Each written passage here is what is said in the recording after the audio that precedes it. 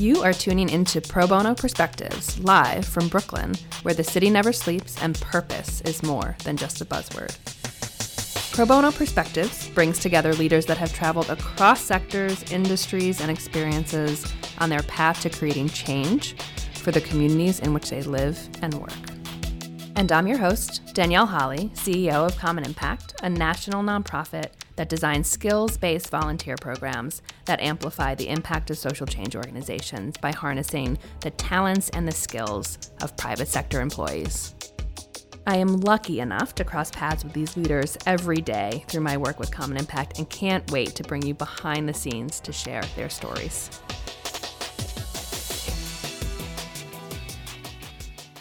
Today, I'm joined by Shalu Umapathi, who is the Managing Director of New Ventures at IDEO.org, which is the nonprofit arm of IDEO, which many of us have heard of, one of the pioneering innovation and design firms.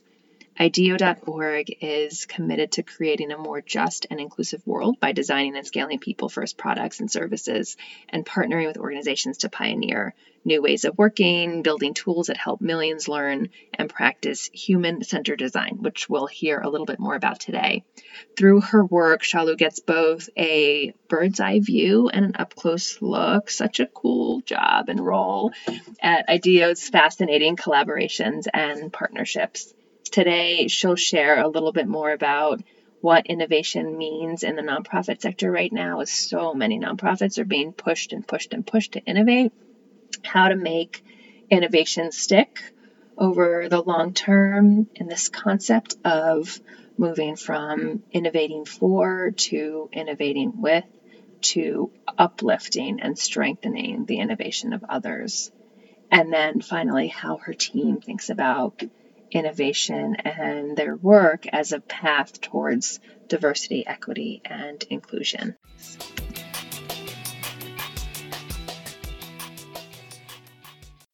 Welcome, Shalu, to the show. So excited to have you here. Thanks for having me. So IDEO.org is the nonprofit arm of the very popular innovation firm IDEO.com. Tell us what that means, what the organization does, human-centered design. Give us a little context on your work. Sure, yeah. So IDEO has been around for 40 plus years and kind of coined the entire space of design thinking and human-centered design. And IDEO.org spun out about 9 years ago with the kind of sole purpose of using design thinking for the social sector. And so our mission statement is to design a more just and equitable world. And so many times that means that you'll find our work both in the US as well as internationally looking at understanding the root cause and needs of different population groups and really trying to elevate voices and design solutions in partnership with communities. Tell us about how you personally got there. I know you've had a really diverse career. You've been in the private sector. You've worked at financial inclusion, global health, agriculture, mobile technologies. The list is long, and really globally. And I imagine being within that many contexts and industries has helped you with design thinking, right? With thinking about how different solutions are going to work within different contexts. But tell us a little bit about your career journey and how you got to IDEO today. Yeah, sure. So it's kind of, I think, a story of many twists and turns, and I think maybe the impatient optimist within shining through, hopefully. But yeah, I started off my career in advertising, really on the kind of marketing analytics side of things. And so was doing that for a while. And then the tsunami hit in 2004, which really kind of made me pause for a second and say, what exactly am I doing? What's my role? What's my purpose? And on a whim, kind of applied to a fellowship program in India that and was selected to it. So basically, 20 individuals from the U.S. get matched with nonprofits across India, and you're placed there for a full year. And so for me, it was this tremendous time of going to my family's hometown in Chennai in India but seeing a very different side of the community there and spending time in fishing villages and trying to think about what does rehabilitation after a devastating event like a tsunami actually look like, and really cemented my passion for kind of putting the lives of others at the forefront of my career. And so that was like, I think, a big flip in my mind that it doesn't have to be volunteering all the time. It can actually be a job. So after doing that, I went to business school. I was really curious about scalable modes of doing international, like social sector work, and um, did kind of strategy consulting for a little bit, but really found that I wasn't getting closer to kind of this longer term passion area. So went and joined a company called Apt Associates in the DC area. They're focused on kind of USAID large scale multi year programs, and was able to do work on in the health space, but using kind of a private sector lens. So imagine kind of bringing business strategy to a nonprofit. How do you remain viable and not always dependent on philanthropic support when you're a health clinic, for example? And that was really, learned a ton. Got exposed to maybe 7 or 8 countries in Africa within a few years. So I had never had that type of experience before. And then I think it was just kind of a moment of that I was ready for change. And I saw IDEO.org had a fellowship program to basically bring in people who are new to design, train them up, and then send them back to do great work in the social sector. So I applied and was accepted into that program. And with 5 others or 4 others, I don't remember how many of us were there, but basically just jumped in, did a bunch of projects right off the bat. And I was a business designer on those projects. And since then have gone on to kind of lead a lot of our work, not only in the agriculture and financial inclusion spaces, been doing a lot around digital financial services. So how do we make, if so much of the future finance world sits on mobile phones, how do we make that approachable and engaging for end users? And then now starting to look at new modes of collaboration and what should be on the horizon for innovation in the space. And so I've been spending a lot of time with a part of IDEO called the CoLab, which is about collaborative innovation and trying to bring together stakeholders to solve really systems level challenges. And yeah, so there's been a whole bunch of stuff that I've worked on. Then I'm very grateful for each of these twists and turns because they've taught me more, more and more, and I'm very appreciative about that. Yeah, well, and it's always so many of the folks that we talk to on this podcast, the center of gravity, the general characteristics of the folks that are on this podcast are folks that have been in very different industries and sectors and have cross-sector work and just that muscle on how to work in those different environments. And so often what they say is, well, it wasn't intentional, right? Like this is, I didn't choose A, B, and C, but just started to find a passion and a calling. And very similar to what you just described is, putting people at the center of your work or as the primary purpose of your career. It doesn't have to be a side gig. It doesn't have to be volunteerism or philanthropy at an individual level. You can make a career out of it. So it really resonates. I would love to talk about innovation in the nonprofit sector. Right now, I have heard probably more than any time in my career in the nonprofit sector, which isn't super long, but more than a decade. And I'm hearing pressure for nonprofits to innovate, to redesign, to rethink the way that they've been doing their work. And I think that's, of course, really natural in this wild environment that we're operating within right now, right? Where we've all had to pivot individually and professionally really quickly. Curious and I always think about the nonprofit sector as naturally innovative because they've had to be, right? Like when you're working in such a resource constrained environment, you have no choice but to be creative and thoughtful and innovative with the way that you deliver these really critical services. But being innovative as a culture is different than being really intentionally innovative, which my understanding is that's really a lot of what IDEO.org does, right? Like you are thinking very intentionally about how to redesign and pivot organizations. So would be curious what that has looked like for you in this current moment where we are all being forced to innovate, and also maybe sharing a project or two to give our listeners a real example of what this looks like on the ground. Yeah, certainly. These times have been really trying for many nonprofit organizations, especially those that are providing services deep within communities, those who may not have platforms or connections to a diverse set of funders to be able to ask for what they need.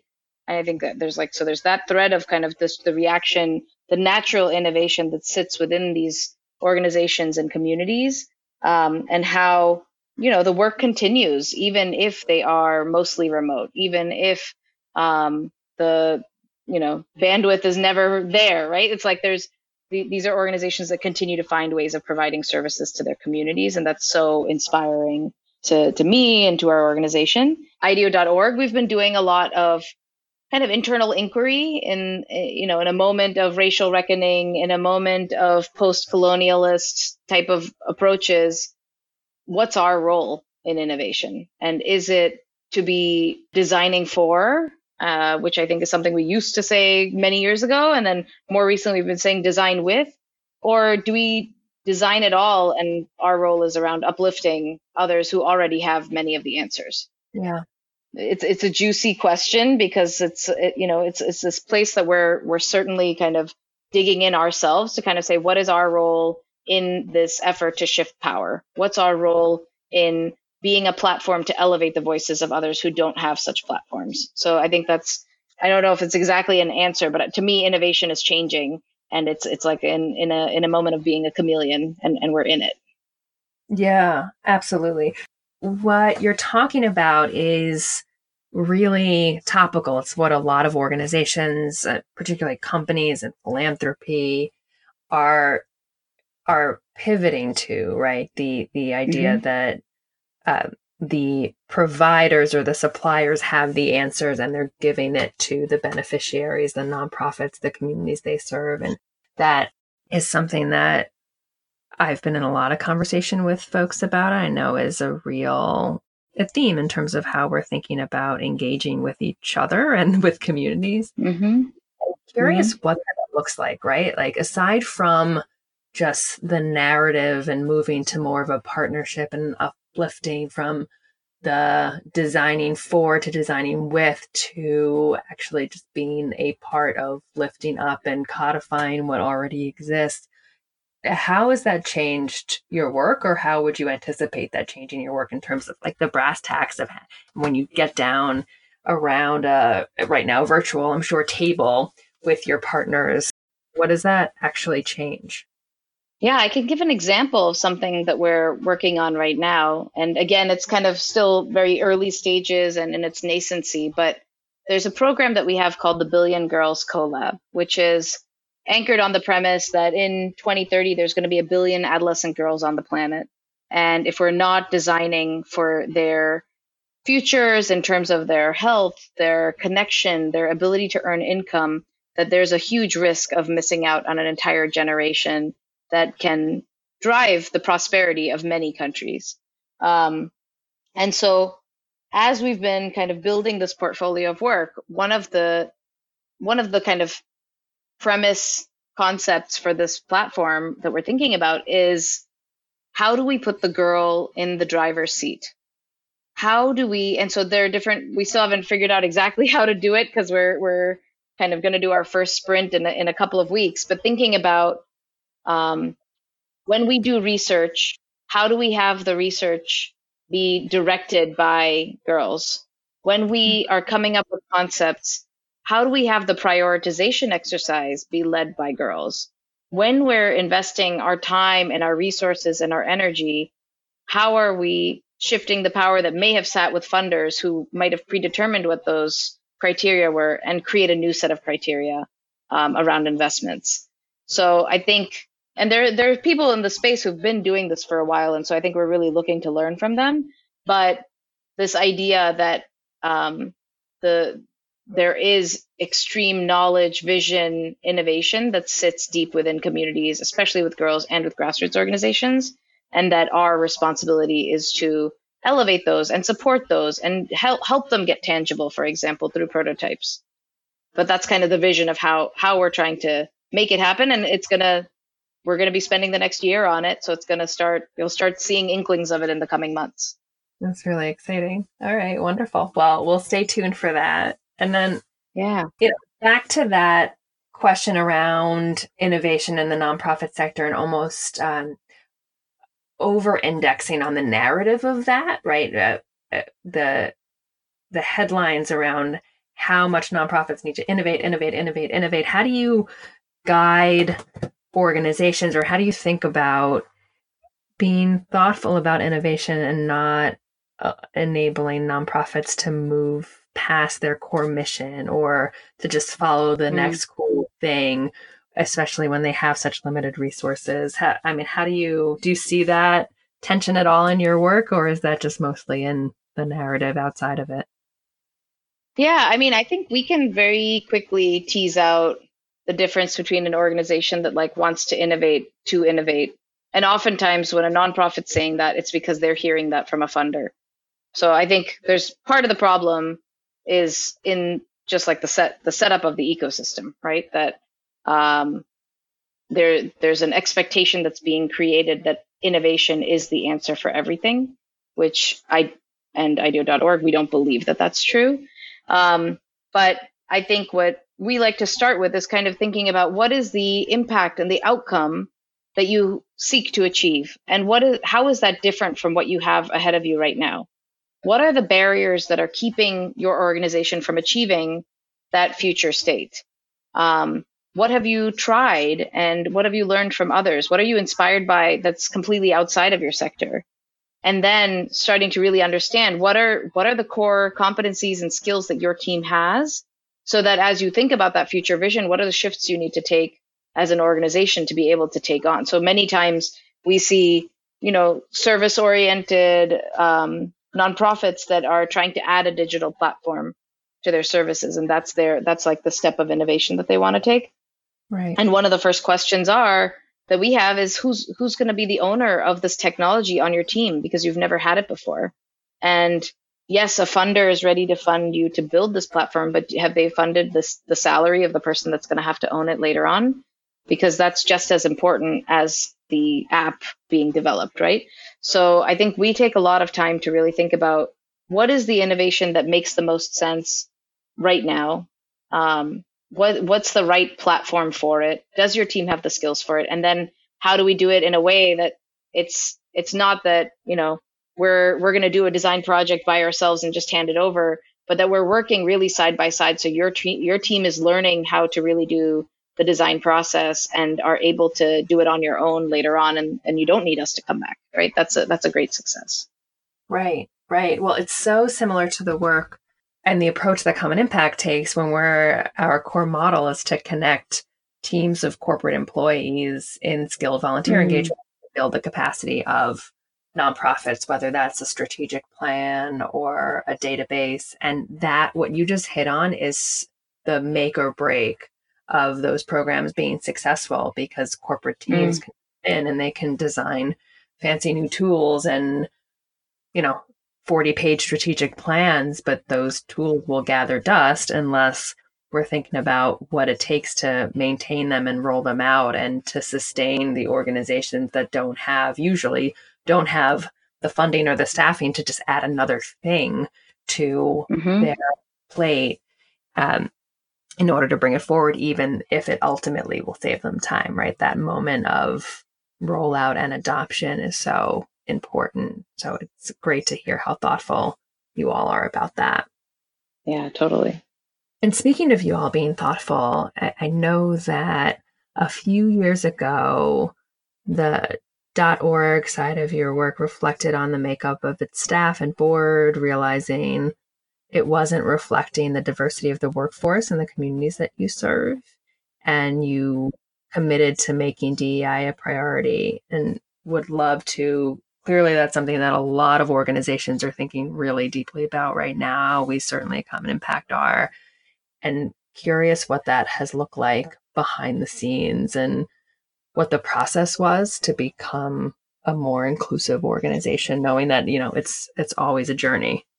Yeah, certainly. It continues to be a journey for us. I think so. We've done a few different things. I think like in our talent and kind of hiring processes, really thought about shifting some of the assumptions around what skills and experience look like, and how do we elevate the value of lived experience to the same, if not more, than other kind of experiences that people have had, whether it's academic or work experience related. So I think for us, it's like the more connected our team can be to the entrenched problems that we are working on, the better our work can be, and the more that we can actually kind of push the sector, push our partners to be thinking about what true solutions look like. So I think that that's meant that we're really open to a broader profile of team members than we would have been previously. We're also looking at our process, which I kind of alluded to before, but just thinking about what is the role of human-centered design? How do we make sure that we're actually giving back in every moment of connection that we have with communities, and really taking a deep look at, when we do research, how do we make sure that it feels like we're creating something together and not kind of creating an extractive process, for example, that when we look at it later on, we might, not be super proud of that. So that's something we've been spending a lot of time on. And then internally, we've also created an equity committee. So it's a set of individuals across all of our studios that has, different diverse composition of members. And then it's actually just been formed in the last couple of months, but basically they're going to create their own priority set of action items. So whether that could be like DE&I trainings that the organization undertakes, whether that means there's certain processes within the way that we work, or the operational structure of our organization that we should revisit. And so they're kind of going to be this almost independent body that then surfaces opportunities for our team to look at, and is separate from our leadership team, and is given some level of autonomy and independence as we go to solve some of these internal structural stuff that we're working on internally. So it's kind of, there's a bunch of different nodes about how we're doing it. I don't think we've gotten any of it perfect yet, but it's been a very intentional journey for us. It's fascinating to hear, and especially the structure around this having a center of gravity outside of your leadership, which feels it's so critical for leadership to be accountable for DEI goals within any organization, but it doesn't work as a top-down approach, right? Or at least singularly as a top-down approach. So I'm really fascinated to hear something. Yeah. Or to like have that team could hold our leadership team accountable for the things that we say that we're going to do too, right? And then we could get judged on it. So I think I'm really curious about how it plays out, but I think the intention is exactly what you're saying, which is like, it doesn't always, top down is not going to be the approach that we want to take, but it also doesn't mean that the responsibility lies in the hands of people that are completely outside of the leadership team. And so we need to find the right balance of who owns what to really enact the change that we want to see. Right, exactly. And hold each other accountable. So I could talk to you all day. As we wrap as we wrap up our time together. And just for our listeners, so Shallow and I have battled, 5 or 6 tech demons that are in our system right now. Hopefully our listeners don't have any hint of until I've just shared that. But as we round out our time together, would love to hear what's the best part of your day. Well, I have 2 sons. One is 5 and one is 8. And in the world of virtual working, virtual schooling, I have really come to appreciate when I have like a little 10-minute break in between my meetings, just going and getting a little hug and kiss from them. So before all of this, I never got those little snuggles. So I'm just really enjoying those. Oh man, I relate to that. I have 2 little ones too, and it's amazing what 5 minutes with them will do for you, right? In terms of reset and reminding you what's important. And as parents, working parents, you usually get like 1 or 2 hours with your kids each day, which is crazy when you think about it. Mm-hmm. Yeah. It's nuts. It's really nuts. silver lining of all of this wacky work environment we're all operating in. Yeah. Well, thank you so much, Shalu, for giving us a little peek into your work and the amazing work that IDEO is doing. Just really grateful to have you share your stories with our listeners and have you on the cast today. Yeah, this was lovely. Thank you so much for inviting me. Thanks so much for listening to Pro Bono Perspectives today. If you like our show and want to learn more, check out our website at commonimpact.org. Leave us a review and tell your friends and colleagues about us. Tune in to our upcoming episodes to hear from everyday leaders using their skills to help their communities.